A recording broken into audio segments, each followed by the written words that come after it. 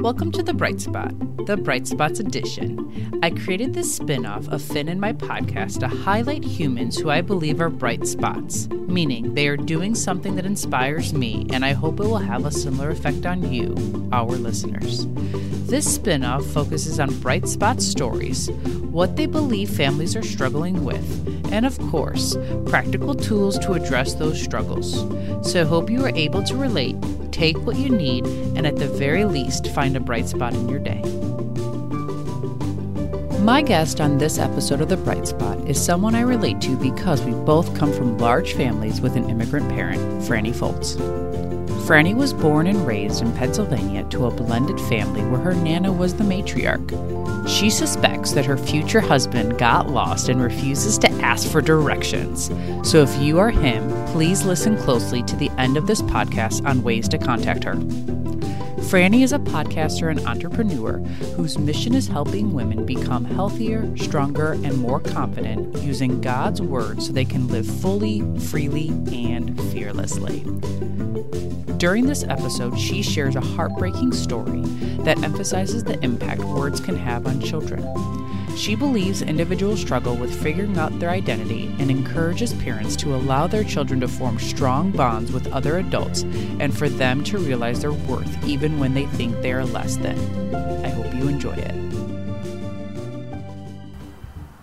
Hello. Welcome to this episode of the Bright Spots podcast. Today, I'm super excited to have Frannie. She is the host of the podcast Shine with Frannie. I first met Frannie back in November of 2020 when I was at the Dave Ramsey influencer event, and she was actually one of the other influencers. And I remember her because we were sitting in the reception area on that first night, and I was talking to one of the guys that I was kind of talked to the majority of the night because that's just kind of what I do because I'm an introvert. Yes, that shocks lots of people that I'm an introvert, but I am. And once I find someone that I kind of click with, I stay with them. And I remember Frannie was sitting in front of me and one of the other influencers, Katie, who I think Frannie, you're close with Katie now, aren't you? Yes, ma'am. She felt Katie had heard that I was a clinical child psychologist, and Katie turns and true Katie fashion, and she turns and she goes, I have 4 children. She's like, tell me what's wrong with my children. And I was like, oh my God. And then Freddie looks and says something about, and I misunderstood her. And I thought she said I'm 76. And I was like, damn girl, you look really good for 76 years old. And I just realized I completely misunderstood here. So thank you, Frannie, for coming onto the Bright Spot podcast. I'm excited to have you. I'm so excited to be here. And that's so funny because I don't have any recollection. I mean, I remember meeting you the initial moment, but I don't remember that conversation at all. So I can only imagine what the 76 reference was. I mean, it's certainly not my weight. Maybe it's my goal weight. No, just kidding. Could it be the year that you were born? Oh, yeah, 70s? 75. I may have said something about I was a 75er or something. So yeah, perhaps. Maybe that was it, because I was oh my goodness, I think I even told you, I was I hope I look as good as you do when I'm 75. You know what, girl, I'm just going to give you an aside to that. I actually was at the gym. This is a total off course, but maybe somebody will find humor in this, but I was at the gym last week, and I'm back in my hometown right now for a family visit, and so I remember there was a boy that came up to me, and we started talking, and it was really sweet and really cute, and I'm very gainfully single. Any listeners out there? And I was laughing because he's talking, he's we should totally hang out sometime. And then he told me his name, and I was like, I babysat you. And I just started dying. Yes. So oh my goodness. And I was like, oh my gosh. Obviously I look a lot different. He's like, damn girl, you look good. And I was like, I probably am 5 years younger than your mother and 20 years older than you. So anyways, an aside, hopefully that made your audience laugh. Oh my goodness. You could always be a cougar. Cougars are in right now, Frannie. Hey girl, I know that's right. So if any of your listeners actually look at me online, you might be either laughing at that because you might be like, she does not look one way or another, good or bad. So 75, definitely, I will not own that one. All right. So Frannie, how we want to get started is, can you tell the audience a little bit about your story?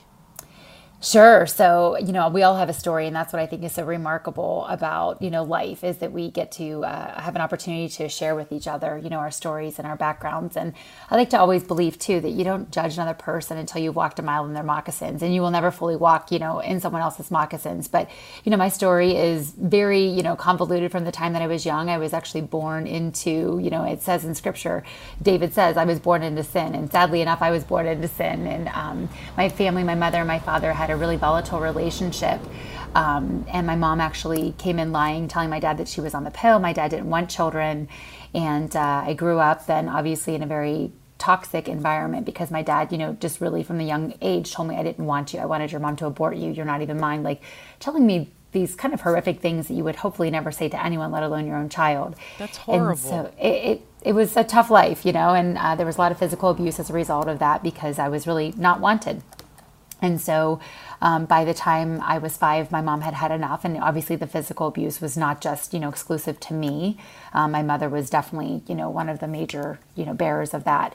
And so finally at 5 years old, it was enough. I had an older brother and he was, I don't want to say air quote, okay, but because he was a male, it was a little bit different. He was able to go hunting and fishing and do all the air quote manly things, but here I was, this little girl. And so by the time I was 5, my parents got divorced, but I had already at that point not only been emotionally abused and physically abused by my father, but then sexually abused by an uncle. So here I am now 5 years old, and my way of dealing with this, I come from a very large Italian family. And so the way that, you dealt with any kind of problem, whether, good or bad, it could be a funeral or a wedding, you just eat. And so I started using food at a very young age as a coping mechanism. Food became my friend. It became my own specific control vice because I could determine how much I ate, where I ate it. And, just my connection with food was a control. It was my way of, taking control of the things that I couldn't outside of my life. And so, again, very big Italian family. My mother, I'm first generation Italian. My mother came from Italy. And so, just some cultural differences as well in terms of being a woman and she never held me back from doing things, but it was certainly just a challenge, And so fast forward, I continue to use food as a mechanism. And then 21 years old, I was the heaviest I had been. And my doctor said to me, I was going to get my student teaching. I was near 300 pounds at the time. And he said, you've got to do something. He knew my family history and said, you really have to do something about this. I had an aunt who was my mother's sister who was quite large. Unfortunately, she passed several years ago because of morbid obesity, over 800 pounds. And I saw the track record of oh my gosh, that was, no pun intended, but the elephant in the room of what I would look like in the trajectory that I was on. So I was on Fen, but I had already been on Nutrisystem and Weight Watchers and Jenny Craig and, Meals on Wheels. Actually, we had food delivered from the hospital and, all the ways that my family was trying to get me to lose weight because it was unhealthy. I was really the heaviest one, even heavier than my mom. So at 21, though, I started Fen, which I don't know if any of your listeners know, it was literally killing people. It was speed. And first of all, I'm talking very quickly. I just tend to talk very quickly. I get excited and passionate about things. But my personality is also a full throttle personality. Thankfully, I never really dove into drugs, but I definitely, played around, if you will, and kind of advanced my eating disorder with, promiscuity and then even good things, Andrea. After I was 21, I went to a gym. I moved to Florida after I graduated from college. The day I graduated, my stepfather died, who was pretty much the only father I knew. And he died that actual night, passed away. So fast forward, I go to Florida and the trainer at the gym says to me, well, what are your goals? And I was like, dear God, to never come back here. This is miserable. And he leaned across the desk at me, his big bulging biceps. And he said, okay, so if you gain 1 pound every month for the next 5 years, you're going to be closer to 400 than you are to 300. And I looked at him and I was like, but if I lose a pound every month? And he was like, exactly. So girl, I don't know about you, but I can look at ho-hos and gain a pound. I don't even have to eat them. So that was a turning point for me. And so I say all that because I mentioned a few seconds ago that even my good things like exercise became vices for me to try to fill up and fill that void in my control mechanisms. And then it advanced into religion when I actually, became a believer. So some of the good things, even became bad things and idols for me. So I was constantly seeking and striving to fill that void that really was established at my birth, if you will, and before my birth, when my father said he didn't want me. I was looking for ways of finding love and acceptance, and just really to be loved. We all fear rejection, and so I wanted that loved, and which we know that all children need, right, to feel loved and accepted. And so I never felt that, so I looked for external ways of finding it. So. And do you feel now, Frannie, that you are wanted? Like by who? Like who gives you that sense of that you're wanted, because you are wanted? Absolutely. And so thankfully, I mentioned that when I was 26, I was actually engaged, and he had only known me thin. Air quote, for those of you who are listening, I'm not, skinny mini by any means, but I went from 300 pounds and I lost about 125. That was pre-COVID, y'all, okay? So I lost about 125 pounds and have maintained that. But I really started in a relationship with the Lord when I kind of hit that plateau, if you will. And it was about 70 pounds in, and I was like, okay, now what? Like, how do I do this and how do I sustain this?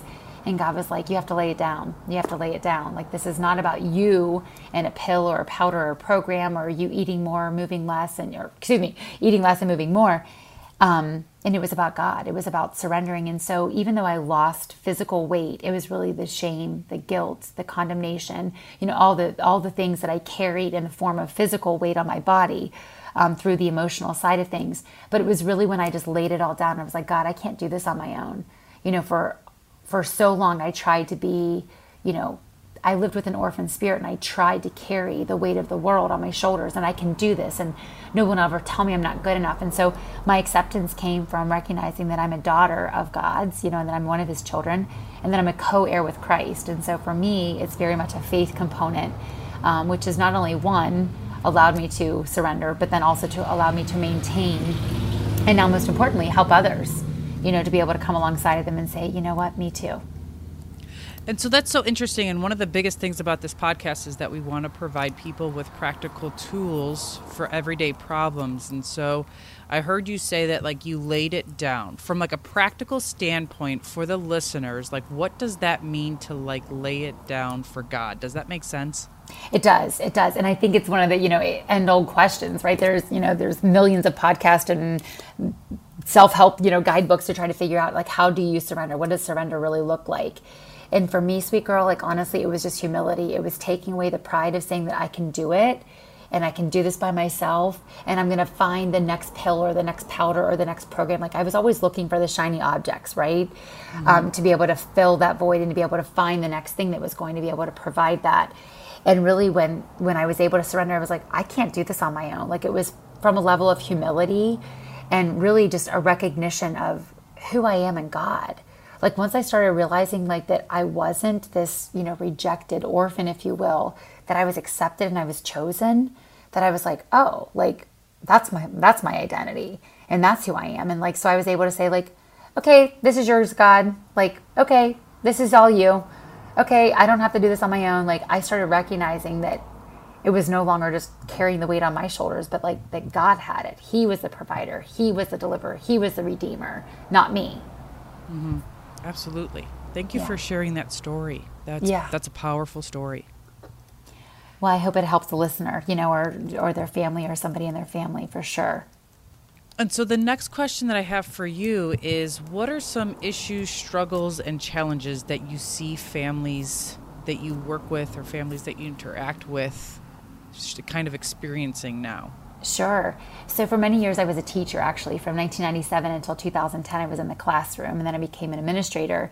But I think that, from then until now, even though I'm not in the classroom, I'm still very much, I have a lot of friends and nieces and nephews and, friends with kids and whatnot. I think the number one thing, honestly, Andrea, is this identity crisis. I feel like people don't know who they are, and they turn to external vices. And especially now with social media, it's easy to go ahead and, swipe your phone. I said slide, swipe right or swipe left and, get the confirmation or validation, or at least what we think, right? It's really that dopamine hit, that digital crack cocaine, they call it, that you're seeking validation from. And it's because we don't know who we are. We don't have that strong, foundation of knowing that we are loved, that we are chosen, that we are accepted. And so then therefore we look to external sources and resources, if you will, to seek that. Yeah, absolutely. Like I've been working, and it's so funny that you said it, because at least two of my clients today, I had conversations with them about normative developmental identity crisis. So I was working with a young male, and he was like, I don't know who I am. And I was just like, what you're experiencing, because he was like telling me, he's like, this 19 to 22 year range is just, he's like, I feel so like uncomfortable and unsteady, and I'm always questioning like who I am. And I'm like, that's emerging adulthood. Like, you're probably gonna experience that for another 3 years. And he just kind of like looked at me and was like, oh goodness gracious, like, please don't give me that death sentence, right, I don't want to deal with this for another 3 years. Yeah. But then I like looked at him and I was like, you can either see it as an opportunity that you are able to find out and figure out who you are over the course of the next 3 years and try on all these things and have all these great experiences, or you can view it as that death sentence. Right. And then it's just going to weigh on you. And then the other client I was working with, a teenage girl, and she was telling me that she hates everything about herself, everything about her personality. And then I tried to get more specifics. And then she was like, well, I don't have my own personality. I just mock what everyone else does. And I'm like, welcome to the club. That's what every teenager is doing. No one has their own personality, because y'all still haven't figured out who you are, and that's okay.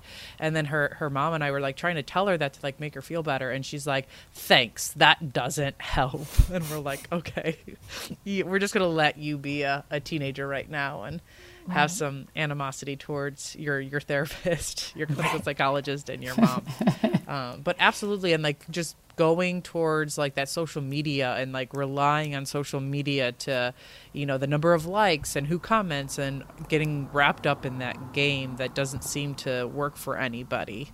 Well, and it's interesting you say that in terms of that, the second client, it sounds like she was a female, a girl.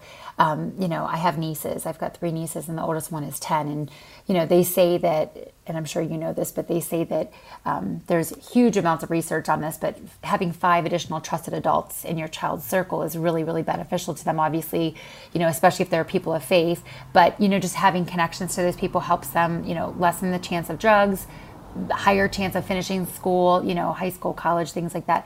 And so there's this huge component and proponent for community. And one of the things that I always ask my niece, she's an ultimate perfectionist, and she's always looking for validation, affirmation from external sources. And I'll say to her, well, what's the worst thing that can happen? If she doesn't get an A, or if she doesn't, get the winning soccer goal or something. And I'm like, well, what's the worst thing that can happen? And then I just remind her, do you think that God loves you any less? And she's like, well, no, I'm like, because your love, God's love for you, is not tied to your performance, And so it's just that constant reminder, who you are, God loves you. He gave you those gifts. And if it's not the winning goal, you're going to shine somewhere else. There's so many other things that God has gifted you with, nobody can paint like you, Gia. Nobody can, so just reminding her of all the ways in which she is good, and she is pure, and she is loved, and she is, unique and wonderfully made. So. Yeah, and I think people do struggle with that. How many times, probably the clients that you work with, Frannie, how many times do you hear people say oh, if I can just lose this 15 pounds, then I'll be better at my job, or I can do this, or I can do that. How many times have you heard that? Oh, so often. And I actually did a podcast, I have my own podcast, as you mentioned. And so I actually have a whole podcast where I just did about it's not if when, right? It's even if. Even if you don't lose those 15 pounds, you'll still be loved. Even if you never, step foot into a kickboxing class again, you're still loved, And so it's that even if, it's not the if when or if then, So I think that you're so spot on by saying that. Absolutely. Okay, so then the last question I have for you, Frannie, is practical tips. So I already mentioned I'm huge on practical tips. So what are some practical tips, tricks, tools that people can use to kind of address that piece that you were talking about earlier? Sure. So I think the number one thing, as I mentioned earlier, community is key. And I think the challenge for me was growing up, I didn't have necessarily, first of all, we just put the elephant back in the living room. We didn't even address it at all. But I didn't have somebody to come alongside of me as a trusted adult, who I felt comfortable with talking with and having that. So I think that, as a mama, especially, I don't know if your audience is, mostly male or female, but either way, as a parent, I think it's important to make sure that you allow your child, your children to have those other connections, whether it be a grandparent or, somebody in their youth ministry or a coach or whatnot, or a therapist even, someone who is building them up and pouring into them, and not to be threatened by that. Because I think that so often, I'm not a mom yet. God has not blessed me there just yet. But I feel like so often I'll hear moms say like, well, I don't want it coming from someone else. And I'm like, listen, it's the same message most likely, but the messenger can make all the difference. Like, it's something that you've been saying for 22 years to your kid, and then all of a sudden they're like, you're never going to believe what Miss Frannie said. And they're like, oh my gosh, are you like, they're like shooting themselves. Like, are you kidding? And so oftentimes, allowing just somebody else to be that messenger, even though you're their ultimate, you're the minister of your home. I think it's important to be able to allow those connections to happen. So I think that's really key, is having community. We're designed for relationships. So I think that's really important. Absolutely. I would completely agree, because I'm seeing more and more of that, where like parents want to be their child's sole influencer. And yes. I'm just like, no, like, let your children have relationships with other adults who are positive and strong role models for them. And it doesn't mean that you're less than, but I think that's what a lot of parents feel like, and a lot of mothers, where they feel that if their child has this strong relationship with somebody else, then they are less than a mother.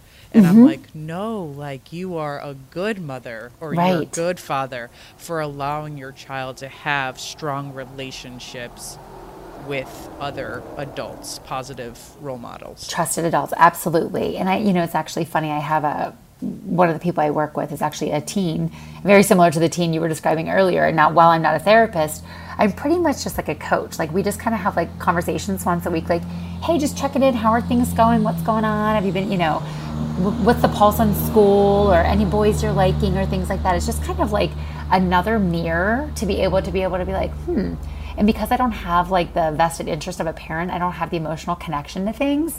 So when she tells me that she wants to get, her nipples pierced, I'm like, that's interesting. What makes you want to do that? Like, rather than be like, are you freaking kidding me? And inside you might be like, are you freaking kidding me? I totally am, but I'm not the parent who has to deal with the repercussions and deal with the other 23 hours a day, So I feel like sometimes just having that extra person, and just be, and I worked with all girls. I was in an all girls school for nearly 20 years, 20 years of my tenure, my teaching tenure.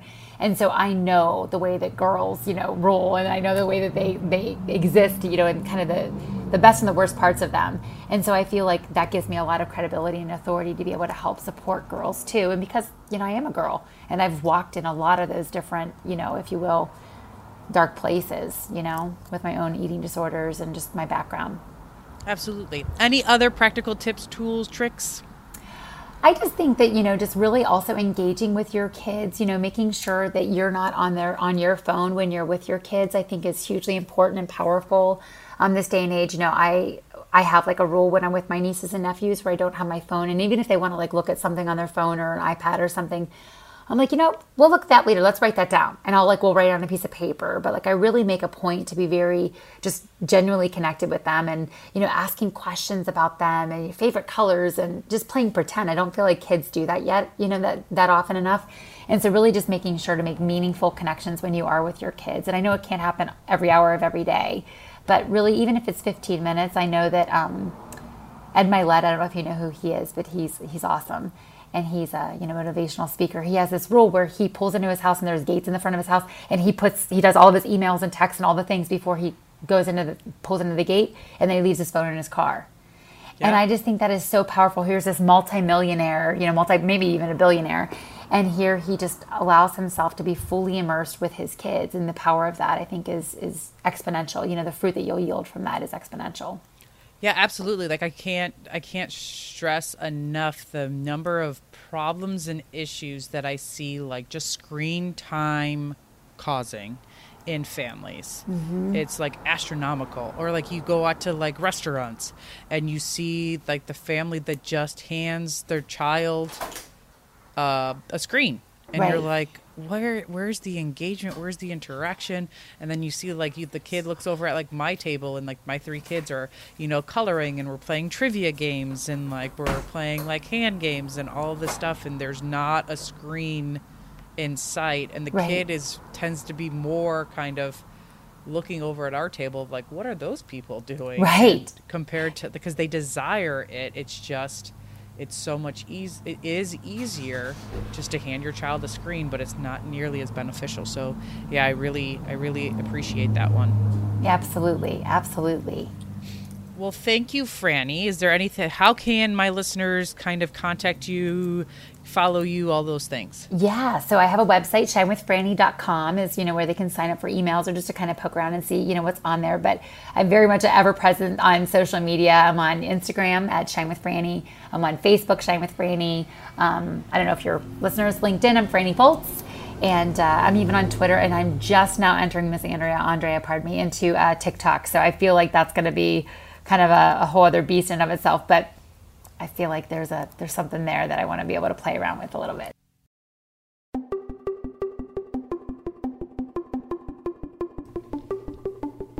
Thanks for listening to the BrightSpots edition.